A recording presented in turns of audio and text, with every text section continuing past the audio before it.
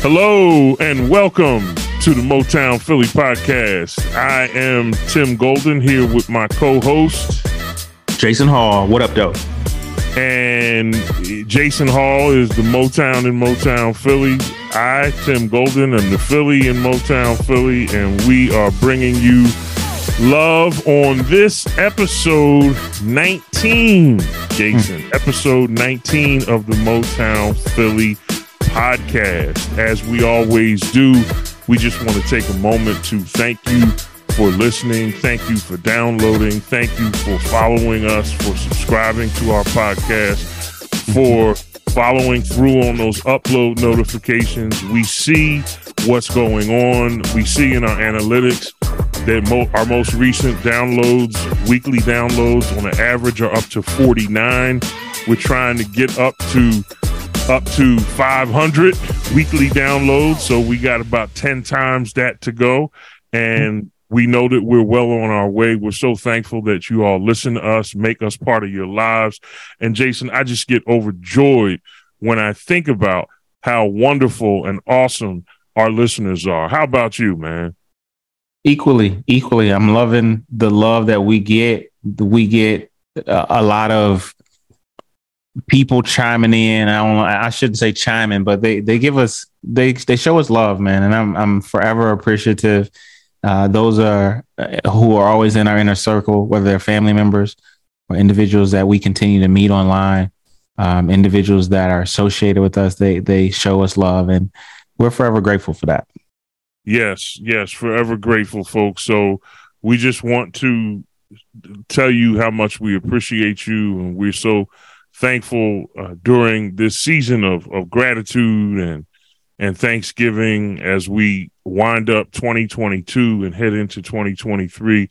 We just don't want the beginning of our show to pass without expressing our gratitude to everyone for all that you do for us as you listen, download, share, and so forth. So we are grateful. And today, Jason, on episode 19 of the Motown Philly podcast, we have a topic that I think is a timely one, considering the fact that we are in a holiday season, in the midst of a holiday season, and that encompasses Christmas if you're Christian, Hanukkah if you're Jewish, Kwanzaa if you have an Afrocentric bent toward the holiday season. Whatever your religious or your ethnic persuasion, this is the time of year when people get together with their family. And so we want to talk with you tonight. We want to talk with one another, and hopefully something we say will resonate with you all as you listen about the topic of family and communication. Family and communication. You know, Jason, when I think about family, it's such a broad word. There are so many dimensions to family, so many different definitions of family. And we could be here all night talking about family in the broadest sense. But what we decided to do is talk about 4 different senses of the word family. And I think as you're listening out there, one of the things that may be helpful to us this week is if you imagine a series of 4 concentric circles. So you make a small circle in the middle of the page, and that would be, let's say, family by blood. Then you draw another circle around that, and that would be family by experience. Then you draw another circle around that, and that would be family by choice. And then your last circle would be family by nature. That is to say, by human nature. And so what we want to do, Jason, is we want to talk a little bit about each one of these types of family and how communication is done within each of these different types of family. Yeah. Let's just sort of define what each one of these are. So family by blood, right, should be self-explanatory. That's your immediate family. That's people who you are actually blood relatives to people who you have the biological family relation to. Right. And then there's family who you have by experience. One of the interesting things about being a human being is that people bond when they share experiences together. And there's a communicative aspect to that type of family that we're going to get into tonight. Next, there's family by choice. And family by choice is representative of those people with whom we say we are so close that, you know what, I am choosing to treat you like family, as if we are blood relatives. So family by choice are the people you treat like family by blood, but you do that because of some decision you've made based on a level of closeness that you have. And then last but not least, family by nature or family by human nature is this idea that all of us are part of the human family. That the next person you see walking down the street is a person with whom you have something in common just in virtue of the fact that you're both human beings. So from blood relatives all the way up through experience, choice, and strangers, we hope to cover all of these in this episode. And so, Jason, let's get started and let's raise this question of how are these categories overlapping in some way, or are they isolated categories that don't bleed over into one another? Is there something about one category that we apply to all the others? Is there something about any one of them that's unique just to that one? Help us get some clarity on family and how these types of families affect how we communicate with each other. That's a great question. I believe that there is a bleeding. There is an overlap, if you will, just because of the very nature of the word family in my head. And so it's of my opinion is that there is a structural form in which you've kind of mapped out between all the levels of what we think and dream and experience as family, you know, talking about your bloodline, which is your connected family or the nuclear family that you grow up with, and then going out to what we would know to be an experiential family, which is something to be explored. I think that's going to be interesting, just fleshing that out. And then the other layer is the next one up is the one that you actually choose. You actually have some commonalities and close level of closeness. So, and then going out into the human family, I think when you talk about all four of those features, all four of those rungs, if you will, circle of family, like they're the idea. When you think about family, I think of connectedness. You know, I don't know if Tim mentioned it earlier, but, you know, always our mission on this podcast is to talk about communication, connection, and community. And every topic that we bring up just does by nature fall into line with those three words: communication, connection, and community. And when you think about the word family, there's this interconnectedness, if you will, that on a very conscious and unconscious level that creates some type of sinew, if you will. Some sinews is what brings together, is a level of nearness, proximity, if you will, when you think about the word family. So in my head and in my experience, family it means where people come together, where individuals become a group, if you will. And there is some proximity, not just in the abstract, but also in the physical, or not just in the physical, but also in something that you can't touch. There is some consciousness knowing, if you will, from in all of those circumstances and all of those tiers, if you will, or levels of what family is.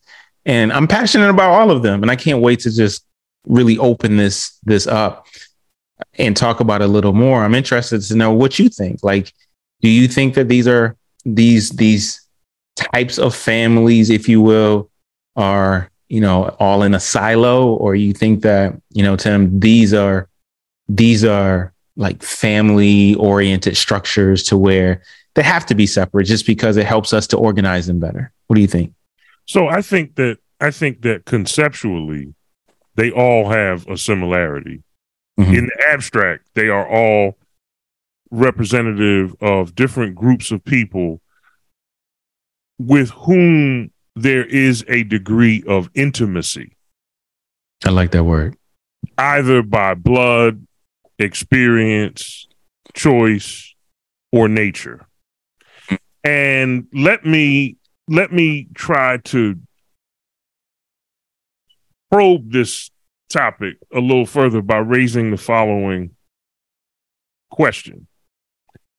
We would think that for each level of family that we're talking about tonight, for instance, if you worked backwards from those who are family in virtue of being our fellow human beings, through those who are family because we have chosen them to be family, through those who have experience, all the way up to those who are our blood relatives, it would seem to make sense that the closer we got from the outside of the concentric circle of human nature toward the very inside or middle of the last circle, blood, that there would be a sliding scale of intimacy that would increase the closer we get from the most broad all the way to the center. In other words,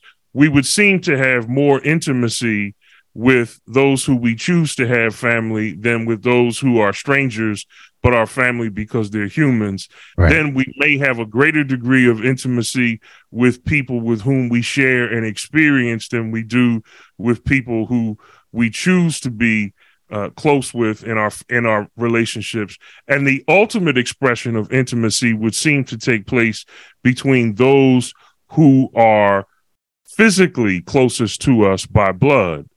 Right. But let me problematize that. And let me ask this question. Why is it that sometimes in some situations we have the least amount of intimacy with blood relatives and much deeper amounts of intimacy with people with whom we share experiences or people who we make choices to call family? So, for example, you might share things with a friend with whom you have had and shared an experience that you would never share with your blood relatives. Why is that? Why is that? You just opening up Pandora. Well, that's what we're here for, right? That's what our listeners want, I think. You out here opening up Pandora. Well, why? Restate your question. I want to see if I can target it well. So again, it would seem to be an assumption that the further you moved toward blood relative family, mm-hmm. the deeper the level of intimacy. Right. But from a practical standpoint, that seems to be demonstrably false. In other words, there are many instances that people can point to, many of our listeners can point to, and may even be thinking about right now. I don't want you to swerve your car. Don't get into an accident. True.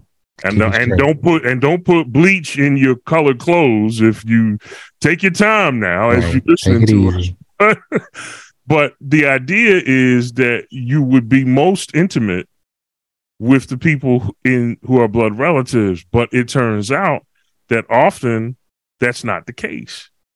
That there are people who have sibling relationships and who, although they are blood relatives with their siblings, have people with whom they share experiences that they have deeper levels of intimacy in communication. And just the question is, why is that?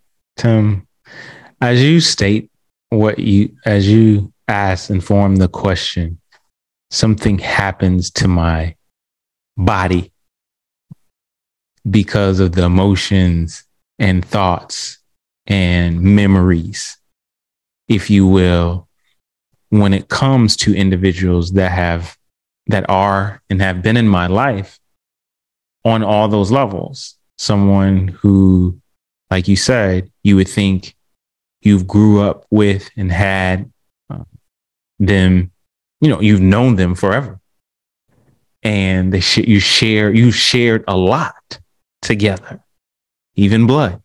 And you would have the idea of just knowing that because those and a lot more things are true in your experience together, you would just think and imagine like there could and should be a level of intimacy, a level of closeness with those who you've in a lot of ways first came into the world with and you share a bloodline with.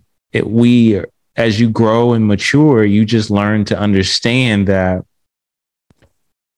everyone is different.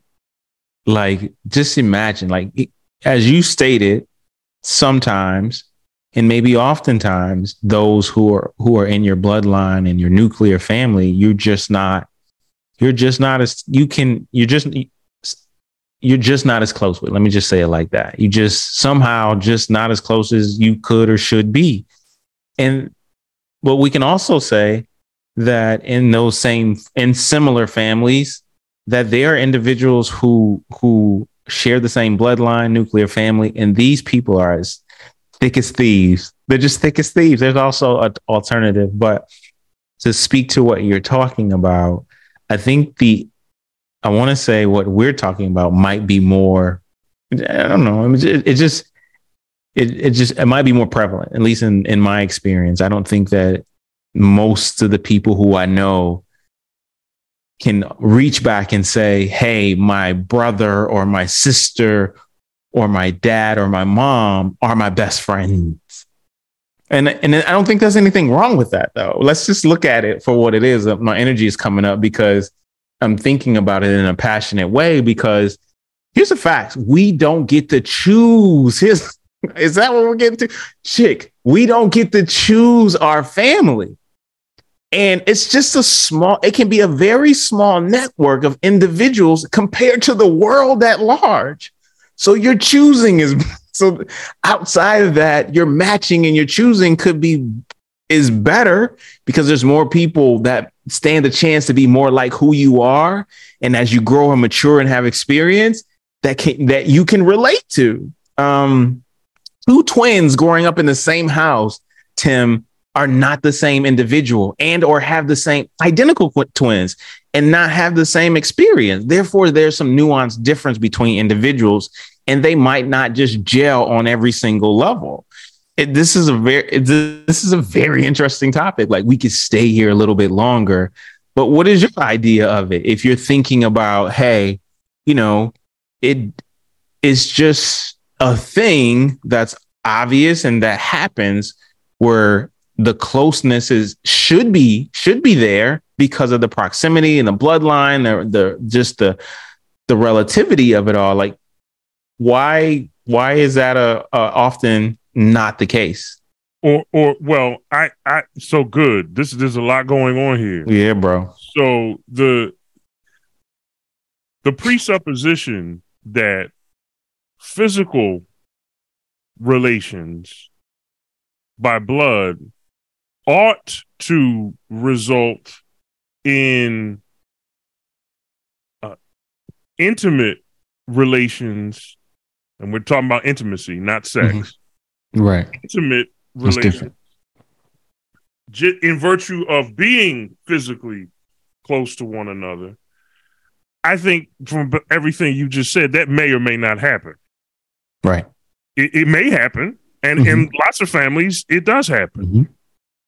But even in the families with which it does happen, intimacy is not restricted to bloodline. There you go. Intimacy is always already extended outside of blood to experience. You have children, Jason. They love you. They love each other. They love their mother. Right. But they have friends at school. Right? Right. They have friends who they talk to. Now, you got a couple of, you on your way to having your hands full because you about ready to have a couple of teenagers on your hands. Two. And they got friends that they talk to on the phone, right?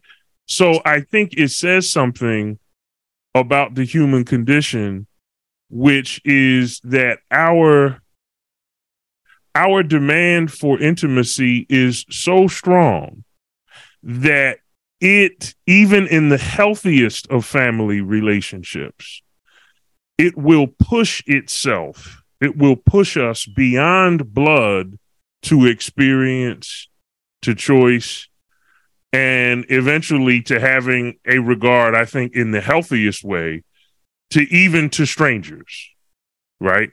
I tell the story jokingly, and Valentine's Day is coming up, y'all. We got some special things planned for February. Stay tuned. But anyhow, I'm in line to buy a Valentine's gift. This is going back, my goodness, it has to be over 20 years ago, about 25 years ago. I was in line.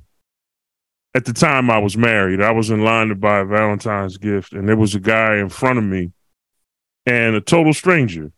And me and him, I mean, this is Philly, right? This is like Philly. We started talking, just made small talk, and he was like, man, I'm standing up here. I ain't trying to stand up here in this damn line. You watch. If she don't like none of this, all this coming back next week. You know what I mean? I was like, yeah, dog, I feel you. He was like, matter of fact, I gotta make sure I get my receipt. You know what I'm saying, dog? I was like, yeah, I feel you. And we had this exchange, right? This exchange of intimacy, right? I mean, he's sharing. You was feeling your boy. You was feeling him. Exactly, right? We got a connection there. Now, this dude is a stranger, right? Yeah. But in virtue of the fact that he is human just like me, we can draw from one another's experiences. So he may have a connection with me that he may not have been able to go home and tell his mom and dad, because maybe his mom is in love with his girlfriend. You know how mothers get, you better treat her right, blah, blah. He ain't trying to hear that from his mom. So it may be what we're saying, Jason, is that we inevitably will find intimacy in different familial spaces because no human relationship, no matter how strong, is capable of accommodating the intensity of the interests in intimacy that we all have. And maybe it's not fair to put it all on your blood relatives. No. Just like it wouldn't be fair to put it all on your friends. Sure. Right? Sure. So I think what we're seeing here with this family and communication, at least as it relates to intimacy, is that our demand for intimacy and connection with other people is so strong that we will search out intimacy unconsciously, almost instinctively by nature. And if that leads us to a blood relative, fine. If not, that's got to be okay too. So I think we have some people who see blood relatives as the ultimate repository of all love, affection, intimacy, care, and so forth. And I think that might be unreasonable, given the fact that we are now, sometimes you can't do it with your blood family because your blood family crazy. And that, no, so they that, what did you say? They what? They crazy. So we might have to we might have to acknowledge that, right? But even if they're not crazy, I don't think any human relationship is capable of meeting or satisfying the depth of every human need. So we have to understand that as social beings, this idea that a blood relative ought to be the closest to me is unfair to them, it's unfair to us, and it's unfair to all the other people out there with whom we could potentially have connection in constructive and healthy ways. No, I agree with that. Esther Perel talks about, and I might be getting ahead of ourselves, she talks about the romantic relationship and how it was and how it is now. She talks about in the last 60 years, there's no real like relationship institution, I guess, if you want to call it a marriage, and how it's been over the last 60 years, just been revolutionized as to how it's been for almost forever, really. And the institution of what marriage is has changed from it kind of being, well, let me just talk about how it is now. It's love has been interjected into the equation when before it just really wasn't. Love, preference, and a whole bunch of other stuff. And just the idea before of what love and relationship was, or what relationship was when it came to a husband and wife and marriage at the time, it was just like, it served the purpose of it just being a container, a small container to be, I guess, to serve for what it was. And I guess what I'm trying to say now, in this day and age, we want one person to be our best friend, to be our emotional support, and we want them to be our spiritual advisor, and we want all these things from them. And my point is, you just can't get all. That's unfair. You're right. It's very unfair for one particular family room to hold all of those hats and responsibilities for one particular individual. And we see this sometimes in religious communities. Religious communities, particularly Christian communities, Christian church communities, have a tendency to push blood family and marital relationships as the sole source of intimacy in a person's life. Yeah. And the critical question is, I think, in light of this discussion and this podcast episode, is that fair? Is it fair to put that on your spouse? No. Is it fair to put that on your blood relatives? Now, is it fair to say that you ought to have maybe a level of intimacy with your spouse that you don't have with other people? I think that is fair, but even people who have healthy marriages will tell you that there's certain things they don't talk to their spouse about, but they'll call their girlfriend or they'll call their buddies, and they'll be like, man, you ain't gonna believe what she did, or girl, you can't believe what he did. Right? So that happens. Right. That happens. And in some ways you have to accept that. Now, I'm not saying you go drag your spouse and, drag your spouse through the mud and all of that.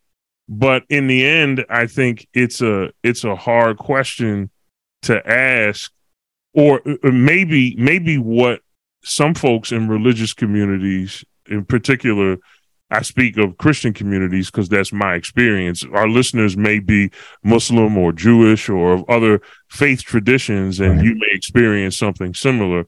If you do, let us know about that.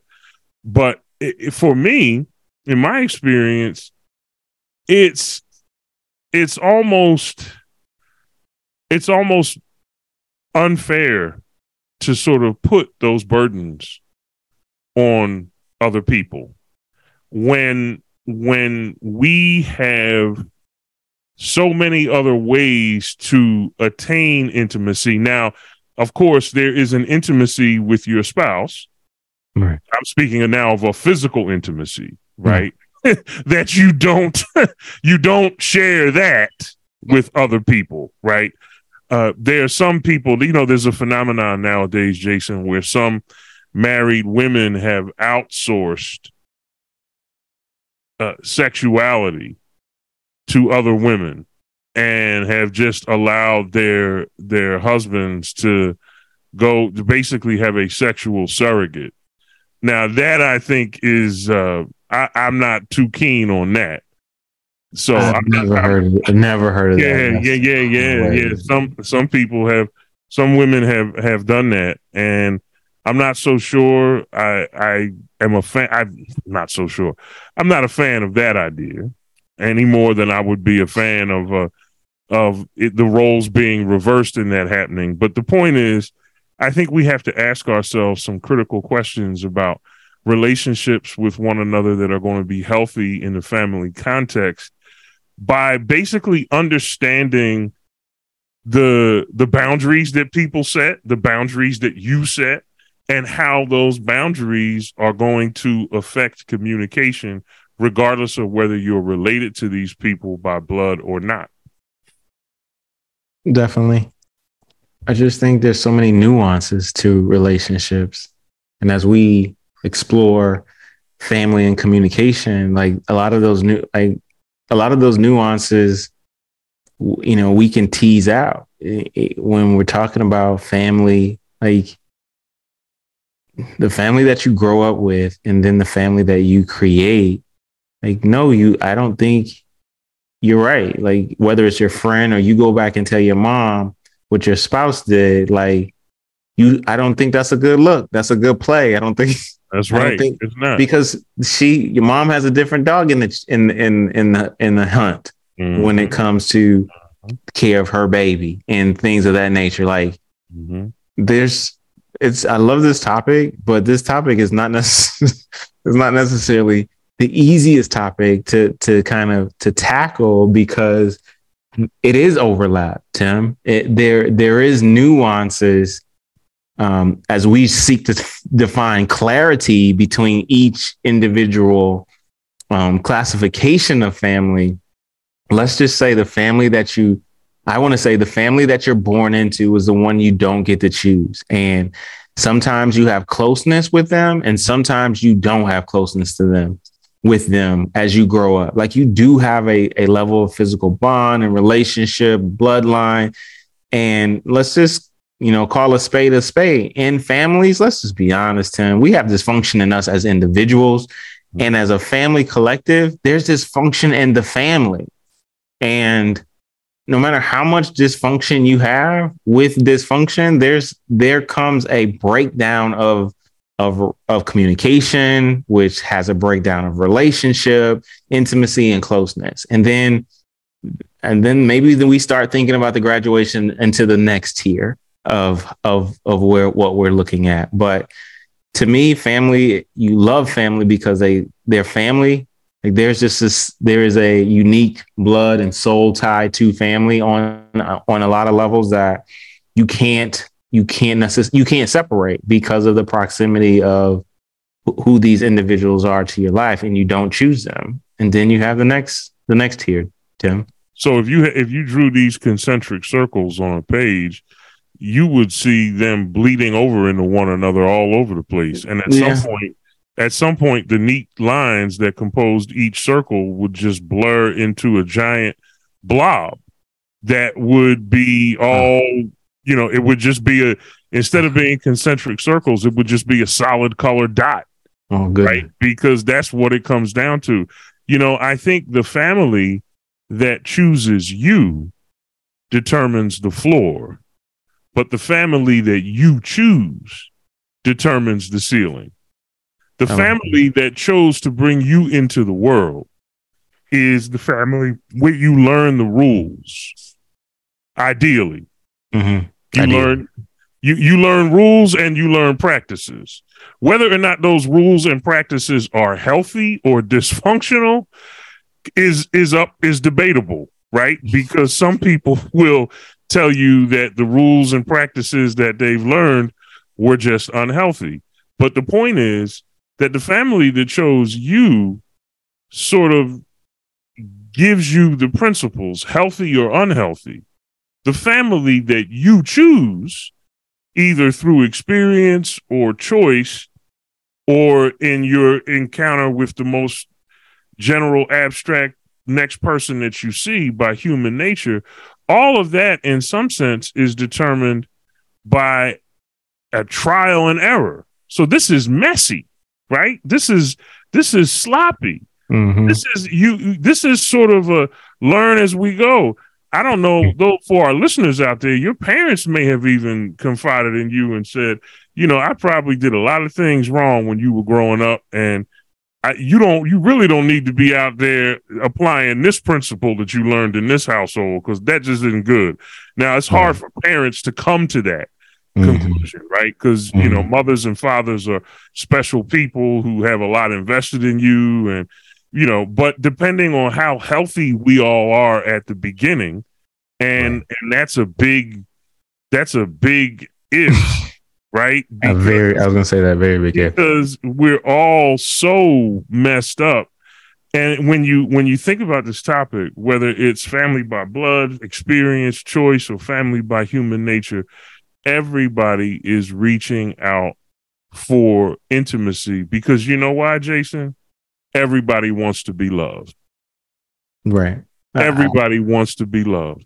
I would say that, and our desire for love and connection is so strong. Yeah, I was gonna say that we gonna go get it, whether it's from mama and daddy, or whether it's from the next person we see walking down the street.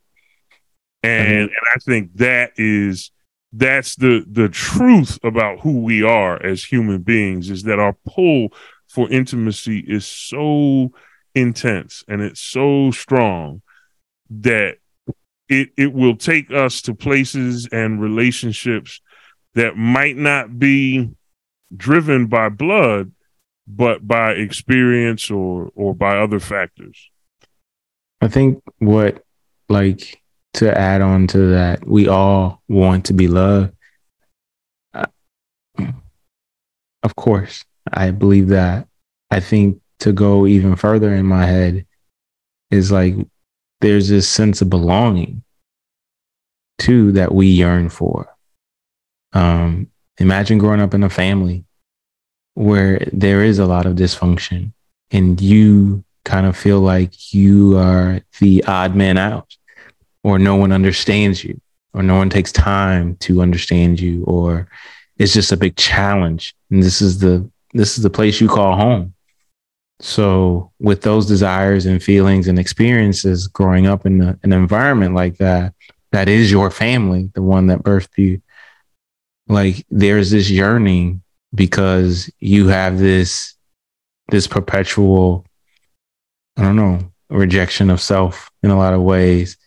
And you yearn to find your place. You learn to find your tribe, your community, and things of that nature. So that can really spur on this desire to start reaching out and learning and finding people who have same experiences, and you or choosing other individuals who have similar likenesses and just relatable themes to who you are and what you've experienced in life. That's true, Jason. Intimacy and connection are not options. They are necessities. And as much of a rugged individual as a person may presume themselves to be, there is no healthy person. There's a lot of unhealthy people who might go through life trying to avoid intimacy and avoid connection. But no healthy person goes through life trying to avoid that. We talked in an earlier episode. Good. We talked in an earlier episode, Jason, way back. Man, I can't believe we've been doing this so long. Way back, maybe in a few months ago, And one of the things, I think it was our episode on vulnerability, episode 2. And one of the important things to keep in mind is that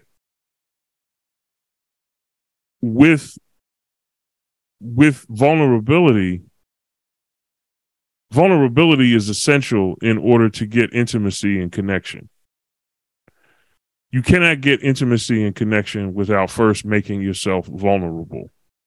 And if you are approaching life by saying, I don't want to make myself vulnerable because I don't want to be hurt, you are now engaged in what we spoke of as the autoimmune problem, right? Because as a refresher, back in episode 2, Jason and I talked about the concept of autoimmunity, which is that in biology, when an organism is trying to protect itself, the very act of self-protection becomes an act of self-harm.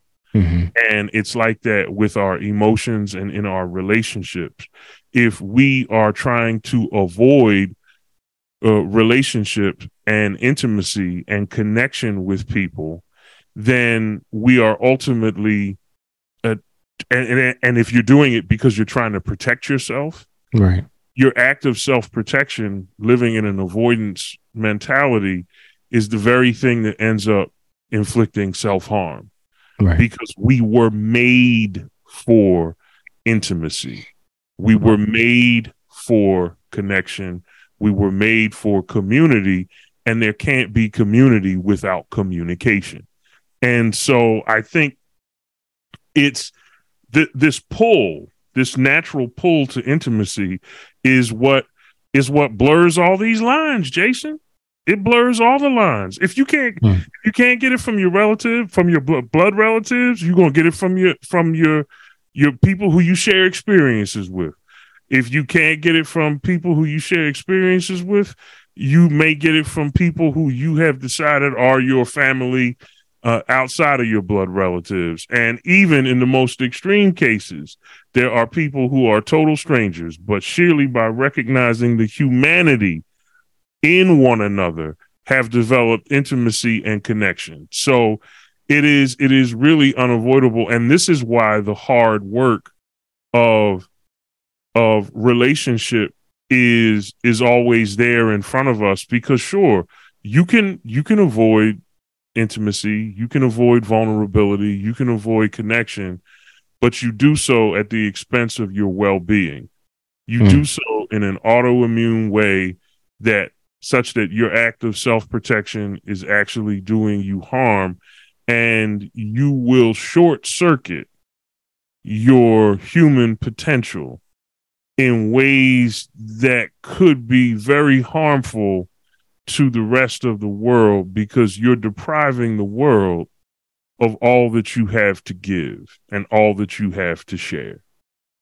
That's good. That's good. You're depriving the world. You're depriving yourself of that full potential, which in turn is you at your fullest potential.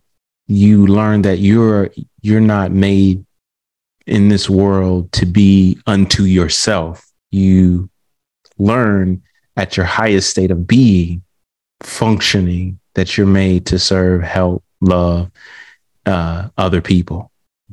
And thus, in fact, when you are functioning in an autoimmune type state, you are in a lot of ways doing harm to yourself or stunting your growth. And if you're not growing, we can go on with that. If you're not growing, you're dying. Let's just be honest. That's well said, Jason. If you're not growing, you're dying. If you are not, and listen, that doesn't mean that you have to pour your heart out to the next stranger that you see on the street, right? Jason and I, remember, here at Motown Philly, we talk about the totality of the human person. The need for intimacy, the need for connection and community, and is all, and communication, it is all important, but it doesn't happen at the expense of your good sense, right?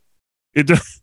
I mean, you don't just, You go up to a stranger on the street and you just start pouring your heart out to people. It won't take you long to have somebody call the police on you, and next thing you know, you in a straitjacket in a padded cell, right?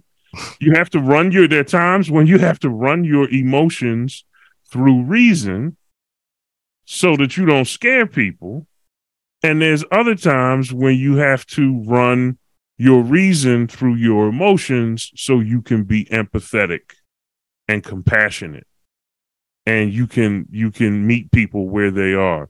I think what we're saying, Jason, is that it is up to us, in some sense, to recognize our need for intimacy and connection, and to regulate that need accordingly in our relational lives as we move through the messy barriers between family and friends and strangers. Right. I think if there's one takeaway at all from our episode tonight, that would be it. What are your thoughts on that? I mean, yeah, a lot of what we're talking about is emotional intelligence. If you guys didn't know, we did an episode on that.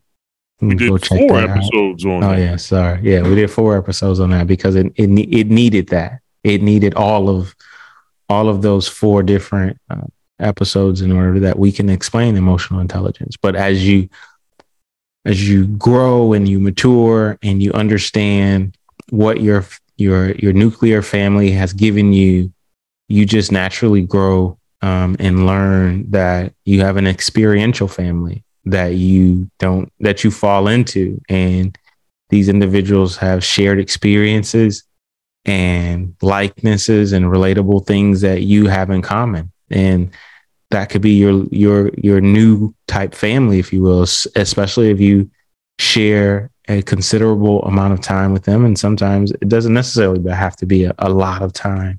You just have this knowledge of shared experience, and there is something that you sense and discern that, hey, this person is kind of familiar to me because of, who they are, their experiences, and the things that we find relatable. And then you have, walking through the different levels. You just understand that now you kind of get to choose. And that's a whole nother experience, which I believe is also really, really important when it comes to the lives that we live as adults and individuals in forming communities, if you will, through dialogue and communication that can really be special. And, as you're talking, Jason, I'm reminded of how many of the principles from that 4-part series we did on emotional intelligence actually apply here, right? We're talking about self-awareness, being aware of yourself, right? Self-aware so that you don't fall into the trap of Oliver and our friend Oliver and his hypothetical love interest, Nina, right? You don't just sit down and pour your heart out to a woman in Oliver's case, right? Because what is Oliver doing? Oliver is failing to understand the dynamics of true conversation, which begins with the idea that any good conversation, rightly understood, is not one that either of the participants lead, but one that leads both of the participants of the conversation, right? The conversation takes you places. You don't. Right. Now, there's times, and we talked about this before, right? There's times when you need to install yourself as an authority in a dialogue, right? If you get arrested and charged with first-degree murder, you don't want your lawyer to allow the witness to lead him or her around the courtroom, because you're going to be sitting there with your life on the line saying, what in the world are you doing, right? But we don't conduct our personal relationships the way we conduct cross-examination. So you have to understand that there are differences, and there are so many nuances to be kept in mind in these circumstances that we're talking about with family and communication, that you just have to be, I mean, to be a healthy human being, it takes a lot, right? It takes a lot of self-reflection, right? A lot of self-awareness, a lot of self-management, a lot of, frankly, self-esteem, because you have to be able to set boundaries, right? You have to be able to set boundaries, and you have to remind yourself to respect the boundaries that others have set. So maybe this is why it's easier to just not do any of the work and just shut it down and say, you know what, I don't need intimacy and connection. I'm good as is. And then, of course, you end up doing yourself harm because now you're autoimmune and you're communicatively autoimmune, and you're going to end up doing yourself harm even as you try to protect yourself. Maybe it's easier to do that than it is to say, my gosh, I got to pay attention to this thing and that thing. And again, Jason, I don't know about you. I don't have the answers to any of these all the answers, y'all. I mean, listen, even as we sit here and talk about this, I'm thinking to myself of all the work I have to do. Right. To even come remotely close to getting this thing right. Yeah. I'm probably light years away from where I should be. So Jason and I definitely don't have all the answers, but we do want to encourage everyone to ask the right questions. So I know I'm in the mess more times than not. And I'm sure Jason will tell you the same thing. But if we can stumble through this thing together here at Motown Philly, I think we're better off stumbling through than we are not trying at all. Yeah, I love that concept. I mean, even as we bring out this topic on family and communication, which is important, it's important to kind of understand your origins, if you will, in a way, and to know how you kind of matriculate in your life throughout each level of what family is to you, and to understand that you don't have to prefer one over the other based on your own particular circumstances. And just the idea of making this an organic conversation. Yes, Tim and I often always bring structure to every topic that we choose to explore. But I think it's really important to see as we choose to explore this topic, and though it has a structure, the organic nature of what we're talking about, we've probably talked about intimacy and connection more than or at least said the word, if you will, more than we've said family. Because when you think about family, there is something that should be inherently like assumed when you think about the word family. I talked about connectedness initially. Tim has brought up often intimacy. Those two words are very much the same when it talks about level of closeness. And I love once you start understanding what family is and the level of connection, communication, the different nuances of different types of family, if you will, that there also becomes a level of self-awareness that one has to walk into, and also understand that it often takes work to be at your best in these different realms, in these different levels, in these different stages or circle of sphere or circles that you might call family. Like, you just can't be family any old type of way you want to. Like, you just can't say, I have family who are who I would call my nuclear family, and be how you want to be. Like, when you think about family, you think about a level of network, if you will, at every level. Like, you think of, and when all these words are talking network, when you think about network, you think about some level of connection. You think about some level of interpersonal communication or language. You think about some level of connection. So, like, intimacy, connection, nuances of relationship, whether blood or not, decision-making, awareness, like, this all goes into family.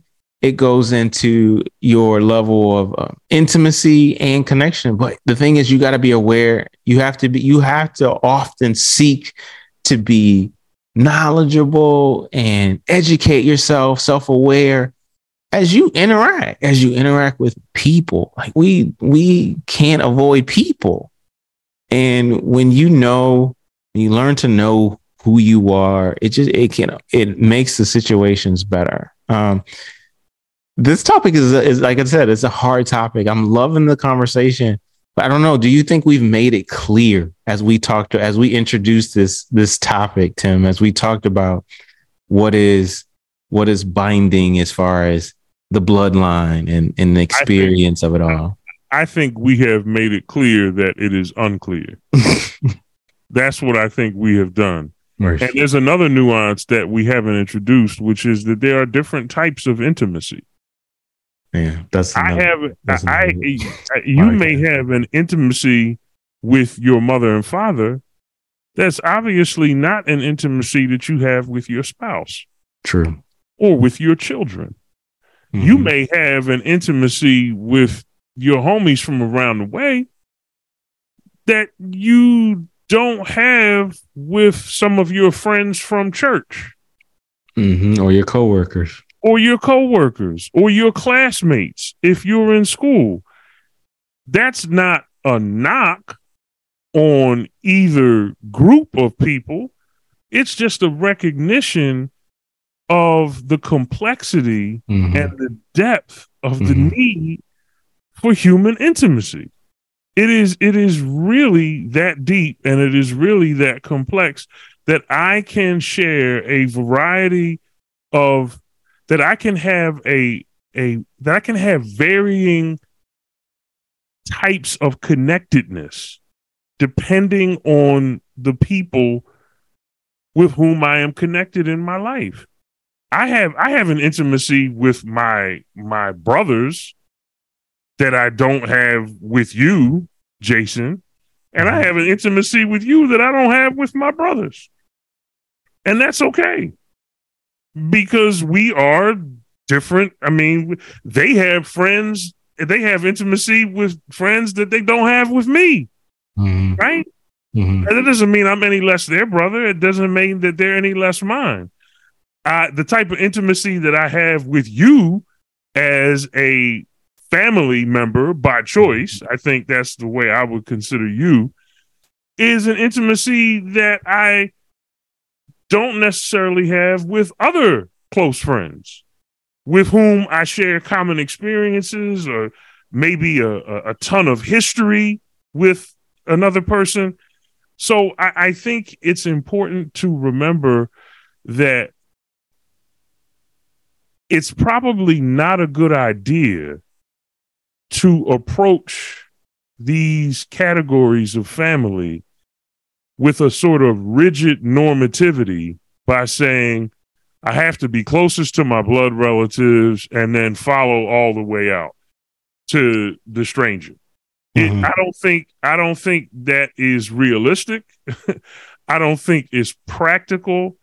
And I don't think that it accurately reflects who we are as human beings and how deeply we need each other. So to circle back, the answer to the question, why is it that I may have a different kind of or different intensity of intimacy with people to whom I am not related by blood?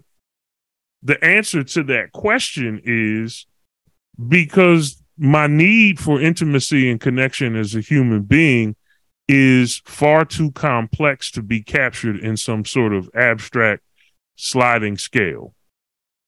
It just doesn't work that way. And I think if we're going to leave this episode with some understanding of family and communication, I think it has to be understood that the term family is relative to at least these four different types, probably more, and that intimacy and connection are also relative to the needs of each individual, to the variety of dysfunctions that beset each individual, and all of that. So I think that we don't see neat categories because there's nothing neat about human experience. It's not. It's not. I've said to you often in our private conversations, and I've talked to other people about this. Like when it comes to when I had this in a relationship context, partner context, even a marriage context, like life is can be really challenging, especially when you think about can be. It depends on how you think about it. But I've thought about an individual person, human being, is a very, very complex person, is a very complex being. Like we are as an individual, like with all my life experience, all our life experience, like there is no other organism that can be more complex than an individual. And then you couple that individual with another individual with all of their very nuanced and multifaceted complexities. And then you try to put those two in the same room, yay, even in the same partnership or relationship, bruh. There are then spawns then can spawn a multiplicity of other complex things and that you have to deal with. Here's what I'm hearing about the conversation that we're having now. I'm hearing that family is relative, but in under the umbrella of family, you have individuals that innately seek belonging and intimacy, which is another word for me, what I'm hearing us say, closeness. Like connection, closeness, intimacy, those are like cousins. That's a family. You know what I'm saying? So inside it's a family of concepts. Exactly. Beautiful. And it's like, so as an individual innately has this natural desire for intimacy, for closeness and connection, whether we're finding it in our immediate family or finding it in an experiential family or finding it in someone we're choosing. And then having the altruistic knowledge to understand that there are people who I don't know, not necessarily even seeking, but see them in their humanity. And I think this is a very high level of conscious thought because we can be savages sometimes as people and dismissive, but to truly understand that that dude, that woman, that person who I do not know, who's in pain, who's in suffering, who is on the street, who is in need, or who has a lot of power, they too have gone through some shit. First four-letter bomb. They too have gone through some shit. And the thing is, we have to learn as individuals to understand that they are me. They are me. And if it were not for a certain amount of circumstances, it would be me. A certain amount of circumstances, they would be me. Thus the connection, thus the level of seeing intimately and seeing that we are all in the same boat here. And there is an innate sense of saying the person who I am and the people who are around me, I just want to connect because I want to know if someone's feeling what I'm feeling, seeing what I'm seeing, can go through life shoulder to shoulder, maybe in a way that can be rich, that can be desirable, that can be shared, that can be supportive, that can be healthy. Like that's at the end of the day, that's what we all seek. And honestly, like you said earlier, there takes a level of work to be aware of that and then to start working through, no matter where you find yourself in family, there needs to be a level of work to truly be your best self in all four of those circumstances of family. I agree, Jason. Listen, you have to, in order to go through life healthy, these are the kinds of things you have to be attentive to. And there's nothing neat and sequential about being a human being. Linear, linear, sequential. It's just not that neat. So let me say this. Excuse me. I usually begin by talking about some philosophy, but I want to sort of, as we approach the end of this episode, I want to talk about something in philosophy that is, I think, a good way to conclude our conversation. So, Jason, you asked me a question a few moments ago, and you said, have we made it clear about the question that you asked at the very beginning? Because I'm not so sure we've made it clear. And then I said, we've made it clear that it's unclear, right? And then what I said was that the question of why we have different levels of intimacy with people who are not our biological relatives is that human needs for connection, closeness, intimacy, there's that family of concepts again, are so deep and so complex that no one relationship, not even a blood relationship, can satisfy those needs or meet them. And I come across this problem with my students in philosophy. You know, Jason, when I teach Socrates, my students don't like Socrates. And they don't like Socrates because when you study him, one of the things that he does is he will interrogate people to show that they didn't know as much as they think they did. But he won't necessarily provide any answers of his own. And that infuriates people. Right. And what I try to tell my students is that the essence of Socratic wisdom is that you are wise when you know that you don't know. And your wisdom is not found in laying down some definitive, neat principle for once and for all that brings a closure to the subject under discussion. That's the height of philosophical arrogance. Right. Socrates never brings his own concept to the table and says, this is what it is, this is what it's supposed to be. And so I want to talk about the difference between the saying, S-A-Y-I-N-G, and the said, S-A-I-D. The said, according to the Jewish philosopher Emmanuel Levinas, is some sort of objective rule that is in place to regulate human behavior. So we might say that the laws against murder represent the said. But the saying is an incessant sort of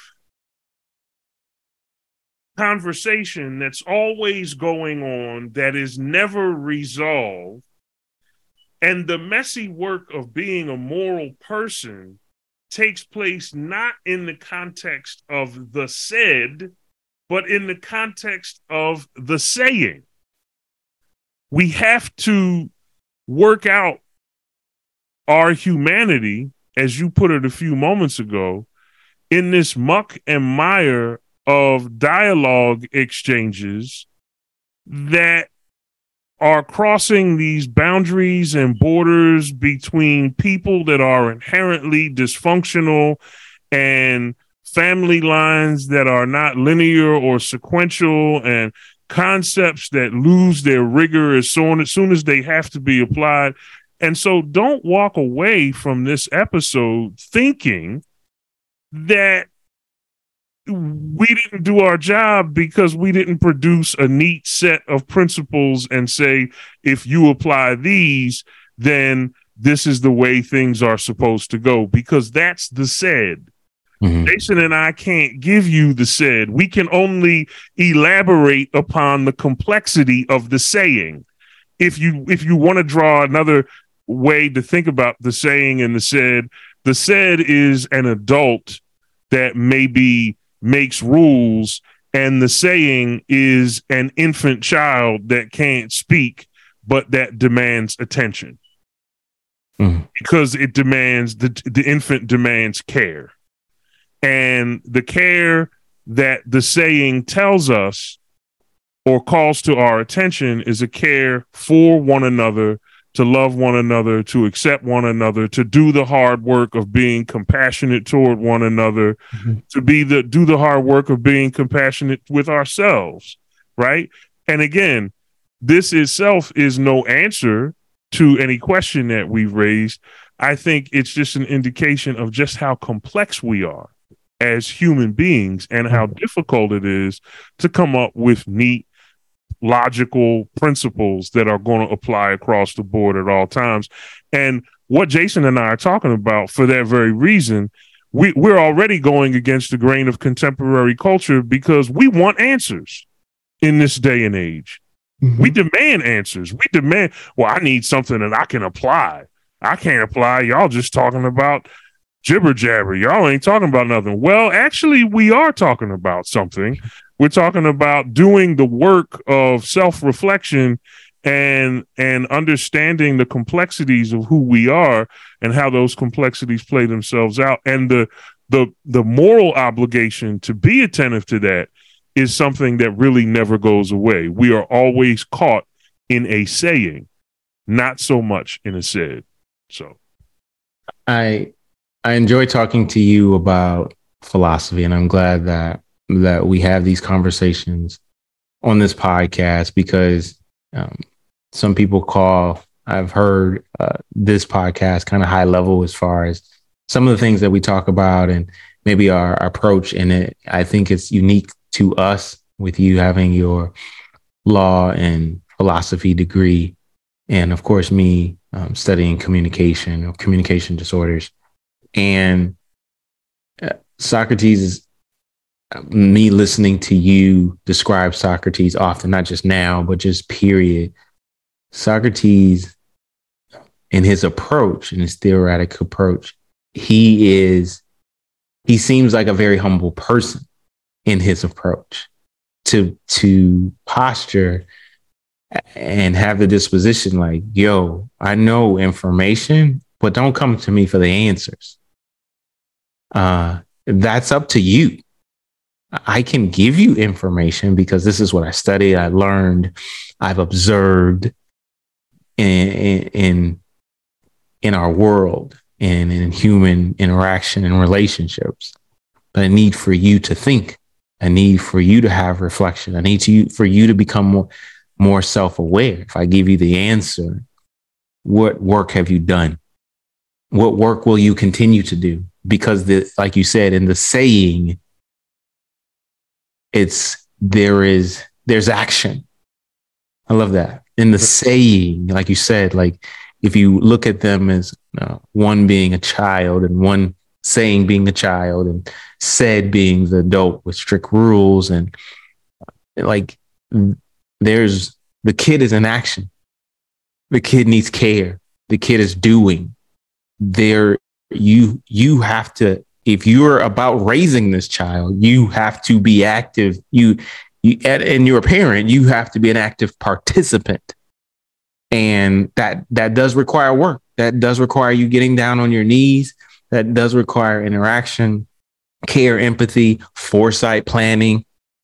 Like how are you going through this world when it comes to the topic and what we're speaking about, family and communication and things of that nature. So I love this topic. It's a challenging topic. I often talk about communication as to what I do as a communication skills coach. Like communication is a panacea. It's huge. It's huge, and it's an ocean. I call it more. It's an ocean. Where do I start with communication? Well, you can't bite it off in one chunk. And family and how we relate to it and how we communicate our way through it is It's a big, beautiful topic, honestly. You just can't. You can't. Another way to think of the difference between the said and the saying is to think of the difference between finitude and infinity. The said is finite. It is declared. It is done. It is etched in stone, as we say. That's what the said is. But the saying is infinite. If the said is propositions, the saying is poetry. It's the poetry of the cacophony of human voices trying to figure out who we are, where we are, with whom can we connect. That is an infinite journey. That's the journey of the saying. Beautiful. We like the said because the said cuts things off. The said absolves me of responsibility. Beautiful. In some sense, to do the work because I have this abstract rule that I can apply. But the saying makes a moral demand on me. The saying makes a poetic demand, a creative demand. How do I negotiate the different family types and the different types of intimacy that I need or that others need from me? Say that. That's work. And that's the work that too many folk don't want to do. And so I just wanted to conclude with that because don't walk around craving the said. If you crave this, we all in a sense we all want solutions. Mm-hmm. We all want hard and fast solutions. We all want the said to wrap it up for us and be finite. But think of it this way: if you're a religious person, if you're a Christian specifically, if you're made in the image of God and God is infinite, there are arguably, as long as you are alive, as long as there's breath in your body, there is an element of you that is infinite. There's an element of you that reflects the nature of the God who you believe made you. Again, this is if you're Christian. And you end up being as infinite as that guy. And anything that truncates that cuts that off, is something that can't be good for you. So we're all saying and never said. Jason, we have said a lot and we are still saying and will continue to say when this is over. Where can they find you, man? You guys can look me up on IG. It's where I hang out most of the time. The Speaker's Mechanic. You can also find me on LinkedIn, Jason Hall, Facebook, Jason Hall, TikTok, Speaker's Mechanic. Look me up. And Tim, where can we find you? Find me on Instagram at A Good Golden Man. You can find me on Twitter at DRTJ Golden ESQ. Find me on Facebook in the city so nice they had to say it twice. Walla Walla. Again, I say this every week. 3 things are certain in life: death, taxes, and I'm the only black man in Walla Walla named Tim Golden. You're going to find me there on Facebook. I hope everybody has a blessed holiday season. I think our next upload will happen after Christmas. So we just want to take a moment now to say Merry Christmas. Merry Christmas, guys. Happy Hanukkah, Happy Kwanzaa, all of the different holidays, all of the different celebrations that are coming up. And as you interact with your family, whether they be family by blood, by experience, by choice, or the stranger that you see on the street by human nature, love them the way that you want to be loved. And be good to them even as you want others to be good to you. That's right. You guys have a great weekend, great week. Merry Christmas, guys. We love you. Love y'all.